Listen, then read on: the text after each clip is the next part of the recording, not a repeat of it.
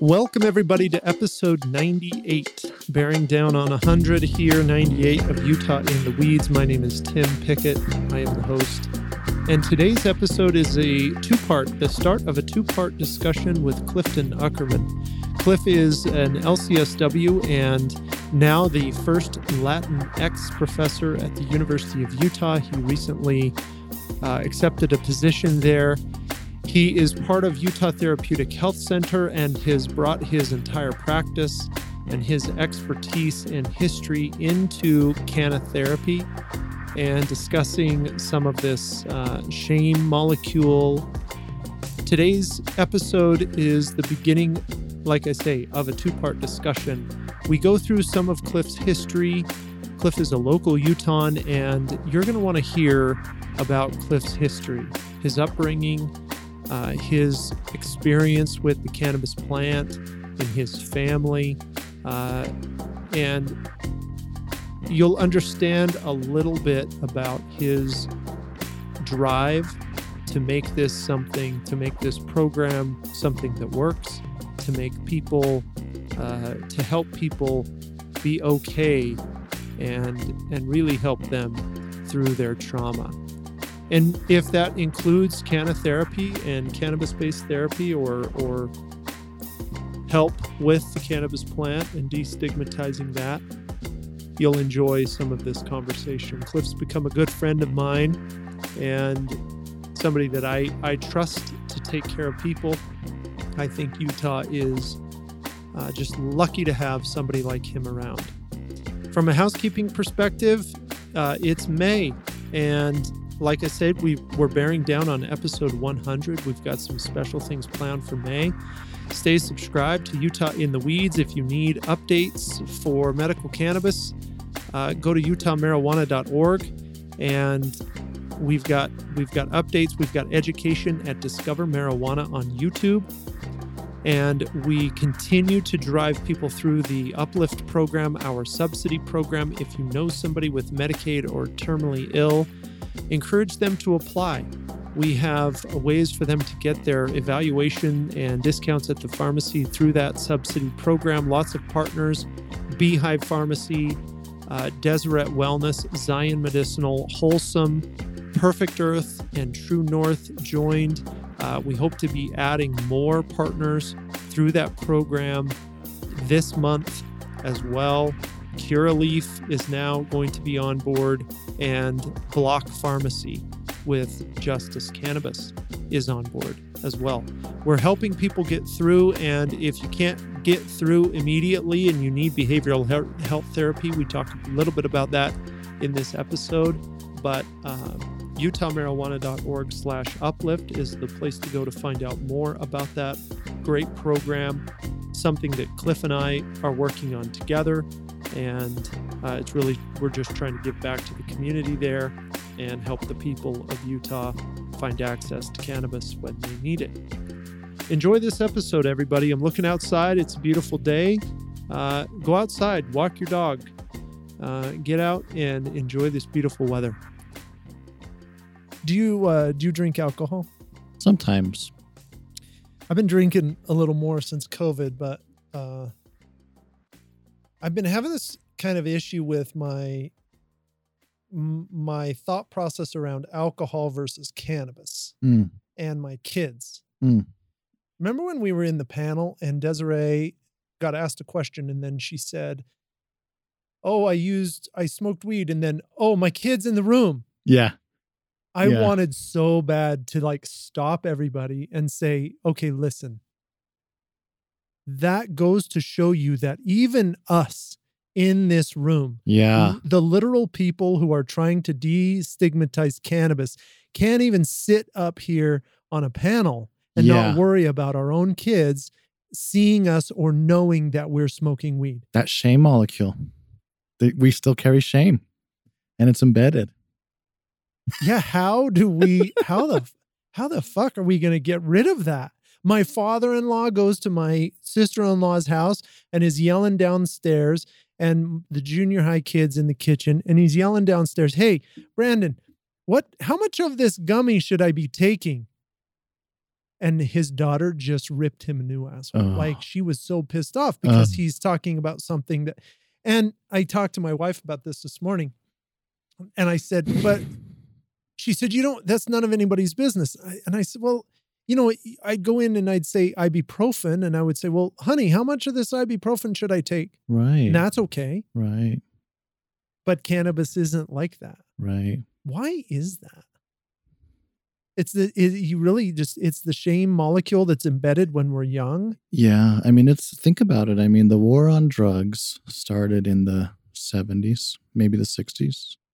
So we're talking, it's 2022. So Yeah. we're thinking 40 plus 20, that's 60 years in the making of it being criminalized, penalized, punished, shamed. So generations. Yeah. That is bad. And if you are associated with it, you are a bad person. Don't talk about it.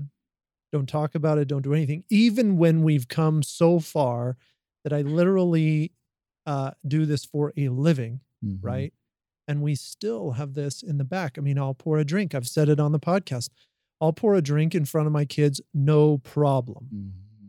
But won't consume cannabis in front of my kids. Right. And I know it will change over time. Yeah. And I guess the answer is time is the only time, and then repeating. I mean, what do we do?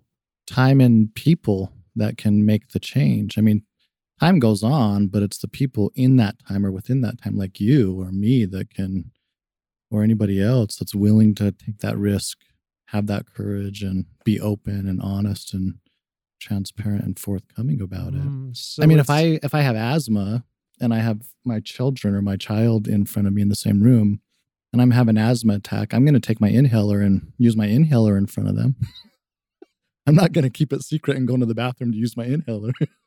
No, of course not. And but we do still associate with cannabis with both the recreational side, the medicinal side. We're using it for both now.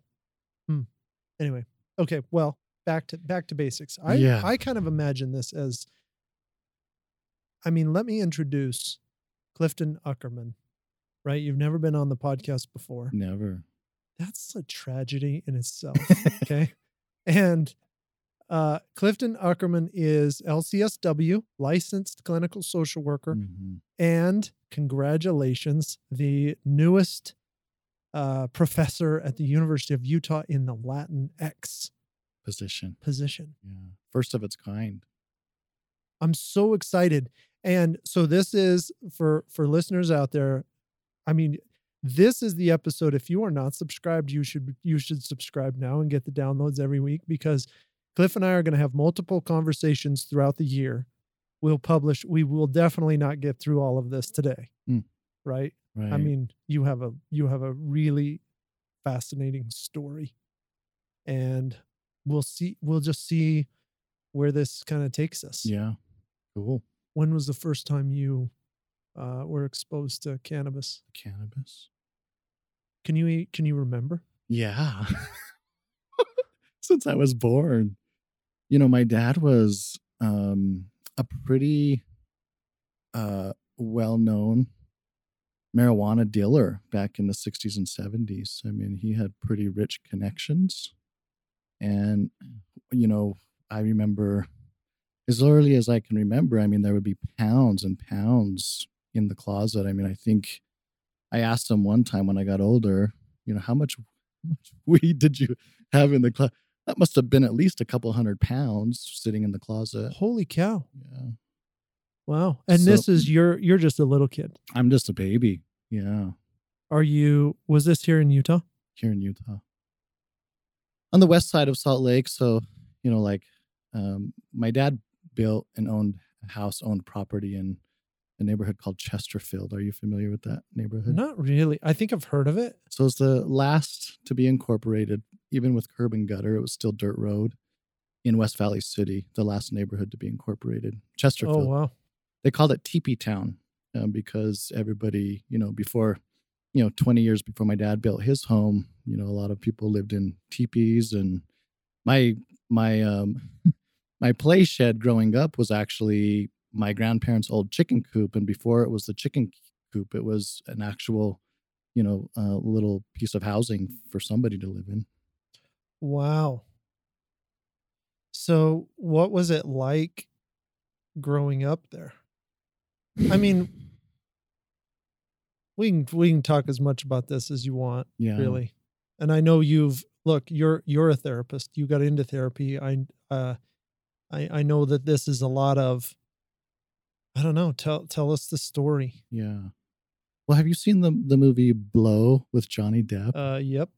That's kind of my dad's story, and I grew up in that story. Right? So he was, there's this kind of cliche, 60s and 70s of the big time, drug dealer, marijuana turning into cocaine, and then cocaine kind of dismantling it all and, ending in kind of, nothing good. And so, my dad had pretty rich connections in the 70s, sold a lot of marijuana, all of his brothers and all of his children. I was the youngest. So had I been 10 years older, I would have been selling for him. When I did become a teenager, I was selling at like 12 or 13 years old. But all my older brothers in that time, in the 70s, and all his brothers, they all had a pretty, profitable kind of distribution, and they were selling a lot here in the West, here in Utah. Yeah. And so I was born in 81, and by the time I was born, that's when you were moving into coke. He was into cocaine. And the problem there is he got pretty addicted to it. And, everybody that was selling his weed also started selling his cocaine. And then everybody that started selling his cocaine, and him included, kind of, got hooked on it. Yeah. You went from a drug that was dangerous because it was illegal to a drug that was just plain dangerous. Yes. Yeah. Yeah, that's too bad. Yeah. But you can see the progression, I guess, of the thought process in society, how everybody thinks, oh, weed's a gateway drug. Look at this story. Right. But really that kind of had nothing to do with it. It was just that it was illegal and profitable. Plus it was part of the trend. It was a societal trend. That's what was just kind of coming in and moving and moving through people's lives. And I think it's another form of medicine. Probably much more addictive than marijuana. Yeah, it's a lot more addictive from a medical standpoint. No question. Probably brings with it just a major onslaught of additional consequences. The criminalization and the incarceration, and the legal involvement that can come with, purchasing, selling, distributing, using, is probably the most major consequence of them all. I believe you.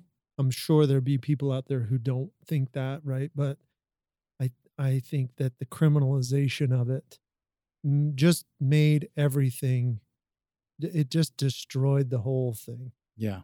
And then you had addicts who couldn't get any help. Right. Period. We just put them in prison. Then we blame them and shame them. We shame them and punish them. Yeah. And with addiction, so, the way that I look at it, in the marijuana days, of course, I wasn't really alive in the 70s, but when I look back at photos and heard stories of my family and all the outings and the crowds and community that they were involved in, that seemed like it was a really fun time. Right. It had to be, right? It really, because nobody died. Right. And it was just kind of, use your medicine, come together, right. Have fun, live life. And then the 80s came, and I think because of the societal trend, my dad had those rich connections that he had. My mom showed me, pictures of all his connections, and we're talking big lawyers in Utah, big doctors in Utah, big real estate agents in Utah that are my dad's connections. And my dad is really, a half, Filipino, half German mixed race, biracial kind of general contractor that just lives on the west side. Right. So here comes the cocaine, and he's just kind of following suit, and these connections are, just giving him more feed on what the supply and demand is, and he's distributing, whatever the trend is at that point in time. Yeah, but of course. he did get busted in a really big way. So I'm like 4 years old. I was having a sleepover, and then all of a sudden I see, like, from the movies, all these, agents all in gear, black sunglasses, guns out, and they come and, bust in the house, and they seize everything. They go into his bedroom. They're pulling out like kilos of cocaine that he had duct taped under every drawer in his bedroom. Oh my gosh. And they take him to jail, and they have all of his cash, wads of cash. And my friends are like, "What the hell? Let's go." Their parents had to come pick him up, and Oh yeah. and then my sister came and got me from the house. But at that point in time, I think that's when things really started to go downhill, because he didn't get adequate treatment, and he was already in an addictive process. So the most counterintuitive thing that you can do, having worked in addiction myself as a clinician and as a provider, the most counterintuitive thing that you can do to somebody that's in or coming out of or wants to come out of an addictive process is shame them. Because really, the triangle of addiction, the recipe of disaster for the addictive process, is unmourned loss and grief, unprocessed or hidden trauma. Hidden because it gets buried and nobody talks about it, Right. and it remains a secret. And then the internalized shame that's packed into or embedded into that trauma memory. So if you're shaming somebody that's in an addictive process or coming out of an addictive process, so counterintuitive and counterproductive, it's like throwing, gas onto a fire. Yeah. So now you grow up, and when did you start using cannabis? So let me Okay, do a little fill in the gap. bridge to that. So he went down, didn't get adequate treatment, was shamed and criminalized and penalized. And I think a lot of people, if they have the support and the resources and tools, most people don't know what they don't know until they're getting busted, they go to jail, some Right. bad, consequence occurs. And then they realize, and then they wake up and they're like, "Oh my gosh, I didn't realize. Now I feel guilty and ashamed." And then they just need help. Yeah. So for my dad, because I don't think he got adequate help, he just became more ashamed, couldn't share more of his traumas, wasn't mourning any of the loss and grief that was coming from this major life consequence. Yeah. And so just continued to spiral down. I think if I look back at it, reflecting and looking at how I witnessed everything, I mean, I think I could see him. At the time, I didn't realize this, but looking back at it now, I do, getting more and more depressed, feeling more and more ashamed, having lost a lot Yeah. because of the criminalization, and really couldn't recover. And so ended up back in an addictive process until I was about 14 or 15, ended up, because he got so heavily addicted to cocaine and crack cocaine, he injected for several years, but in his last days as a crack addict, he was inevitably eventually shot and killed in a crack house, one of the most reputable ones in Salt Lake City in 1997. Wow. So probably a few years before that, I had found, some weed Yeah. in his truck. I think he was still trying to do a little bit of side hustling, but he didn't have the major connections that he had before. No. But my brother did, and my other brother did. And so both my brothers, my dad was kind of going downhill and getting more entrenched in his addictive process, but my brothers were still selling a lot of weed, and I had found some in my dad's truck, and I also found a little 22 millimeter handgun as well. So I'm 12 years old, Yeah. lacking parental guidance and supervision. Family is broken up and falling apart. Yeah. So I go to school and I pack my locker with a couple ounces of weed, and I'm carrying around a little 22 at 12, 13 years old in 7th grade. Oh, I didn't know about the 22. Yeah. God, Yeah. Scary stuff. that's scary stuff. Yeah. I mean, the weed alone at that time, okay, you're You're going to school in West Valley, Westlake Junior High. Westlake Junior High. It is 1992, 94. About 94, 95. Yeah, 94, 95. So we are in the midst of, I mean, we're changing laws to make it harder on people so we can prosecute kids as adults. We're building 3 strike rules. Yeah. And you're not white. Yes. Yeah. Let me, add that to the mix. Right. And whoever says that's not an issue is doesn't know their anything from anything else. Right. So what is this like for you in junior high? You making money? Yeah. Well, you're kind of making your own money. I'm kind of making my own life based on what I saw all my elders and my dad do. Right. Sure. And so I'm just kind of following suit. And I don't know what I don't know. What does a 12-year-old know? I mean, I was so young and stupid. Right. So I'm just, driven by anxiety, fearful of what the future holds because I have to survive and I don't know any other way but to just do what everybody else does. So yeah, I'm making money, but I'm also a delinquent juvenile because I have no parental supervision and support. My family is broken. It's just kind of me in the world. And I'm, finding family through other kids and peers my age that are coming from similar backgrounds and home lives because that's what I can relate to and identify. I don't feel like I belong with the normal kid. I feel estranged from the mainstream kid. From the mainstream at that time. And you're finding camaraderie and friendship in the kids with similar situations, broken homes, and drug use. Yep. And then it's just fun, right? It's like, oh, this is cool. We get freedom. We get to do whatever we want. This, Peter Pan and the Lost Boys. Yeah, right. Wow. So I get kicked out of Westlake Junior High because of all that. I got put in the system. I was in the system for most of my teenage years. Did a lot of alternative schooling at a lot of different youth in custody classes in the Valley. Talk about that a little bit. There's a few of these kind of schools. If you get kicked out of one school, you go to another. If you get kicked out of 2 schools, you end up going to the special. I don't know what is that like in the 90s to be you in these schools. Yeah. Well, I get suspended from Westlake. Yeah. And then I have to go enroll at Central, the old Central High, which is where all the bad kids went. That's where the bad kids go.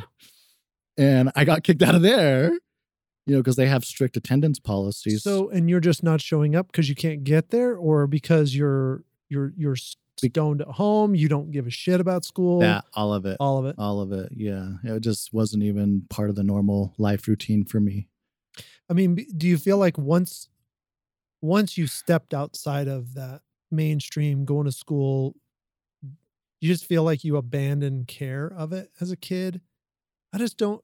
It's not my story, and I'm really fascinated with that sense of being a teenager and not knowing what you don't know, and really not knowing anything. Right. Not only do you not know what you don't know, you essentially don't know anything. Right. And I think when you say abandoned care, I mean, I think the care was probably abandoned by the adults in my life that were dealing with mental health and addiction issues. And so really at that point in time, it's not necessarily that I'm survive. You're trying to survive. I'm in survival mode. Yeah. Because the care was abandoned with me. Yes. And so then I had to do what I had to do to be the adult that I thought I had to be in order to get by in the world and survive. And school's not part of that equation. Really. That's a lower priority. Right. And the people that I were hanging out with, so the groups or the crowds that you tend to kind of fall into, that I fell into, have their own hierarchy. Right? Call it gang life. And so part of that survival strategy is to prove yourself, to become one with the gang, and then, do what you can do to help sponsor and support all the activity that the gang is, the gang life provides and the support and care that they bring to your life. Right. So then I'm, proving myself. I'm stealing cars. I'm stealing stuff from stores. I'm jacking purses. I'm selling drugs. I'm moving and shaking things. I'm, doing all kinds of crazy stuff. And school's just completely out of the picture at that point in time. you don't seem like this type of person now. Not now. So I'm like, I'm sitting here across from you, kind of trying, not really trying, but the mind starts to envision this Yeah. situation. Mhm. And I'm envisioning myself at that point in time, because we're not that far in age, right? I was born in 78. Mm. So somewhat similar in age. I'm in junior high school at the time. My world is not at all like this at all. Right. I'm watching you on the news, Right. Oh yeah. and I don't quite know how to wrap my head around that. Right. Knowing you now, Right. Yeah. huh?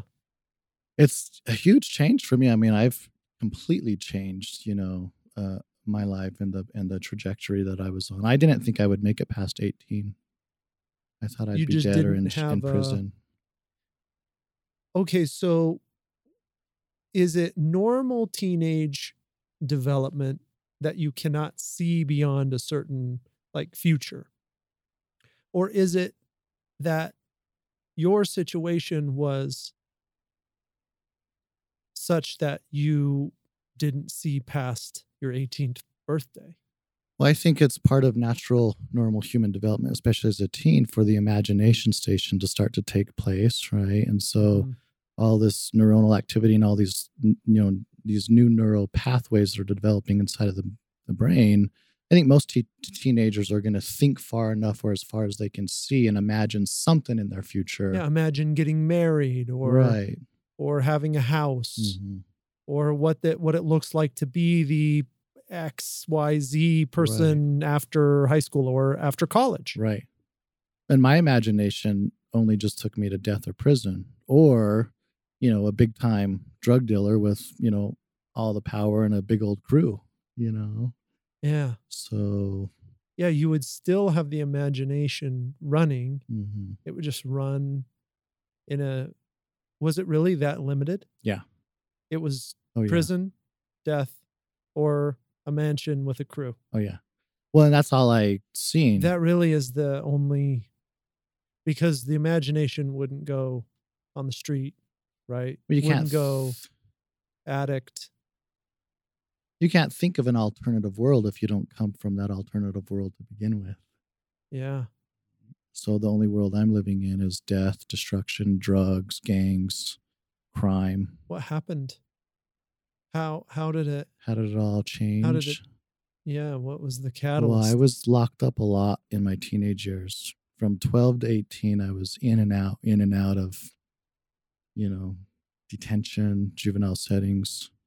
So I was on my way. I was this close, people can't see my fingers right now, but I got like half a millimeter between my thumb and my index finger. There's no space there. There's no light there. Yeah, this close from, youth prison. Because I was involved in quite a bit of stuff. I was a fighter. I had lots of road rage. I carried lots of drugs. I carried weapons, all that kind of stuff. So, but my dad got shot and killed when I was 15.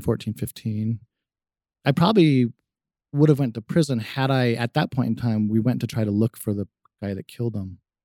And had we found him that night, I'm certain that I would have killed him and been in prison, still been sitting in prison.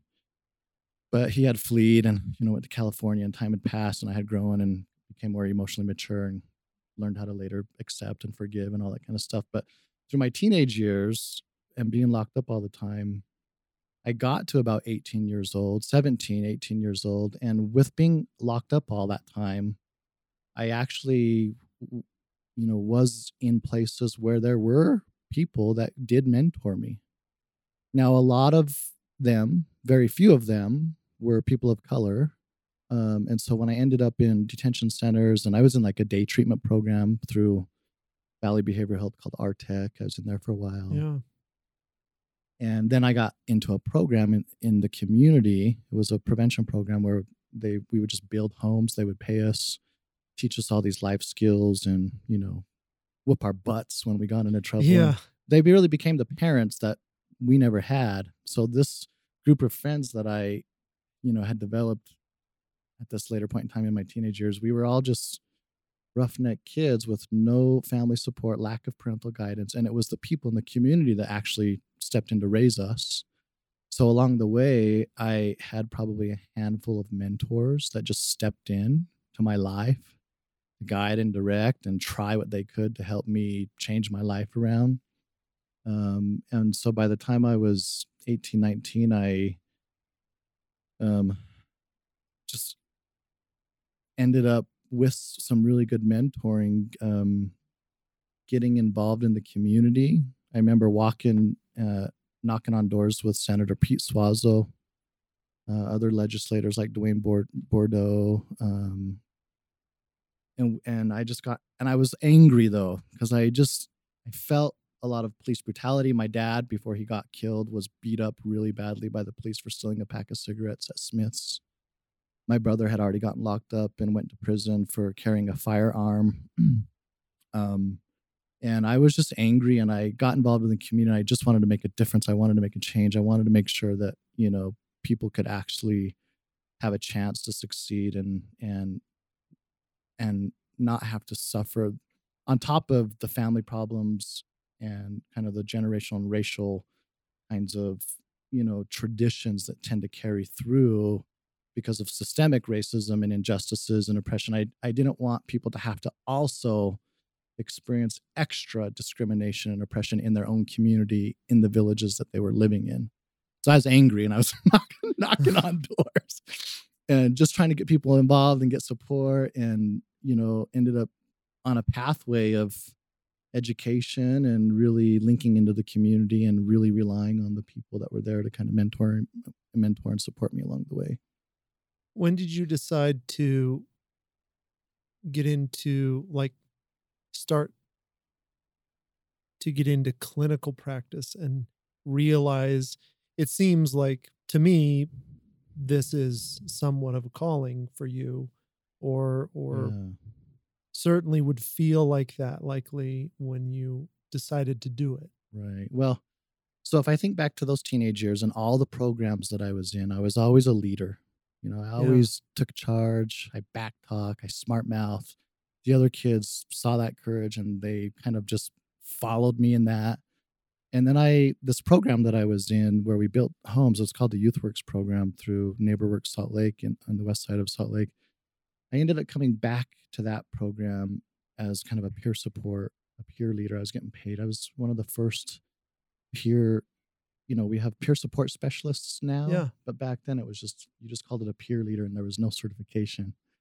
So, um, and I got involved in this program. I got really involved in the community. I kind of uh, went through the ranks and I became like a site supervisor, was wearing my own tool belt, carrying my own nail gun, teaching other kids like me how to build homes.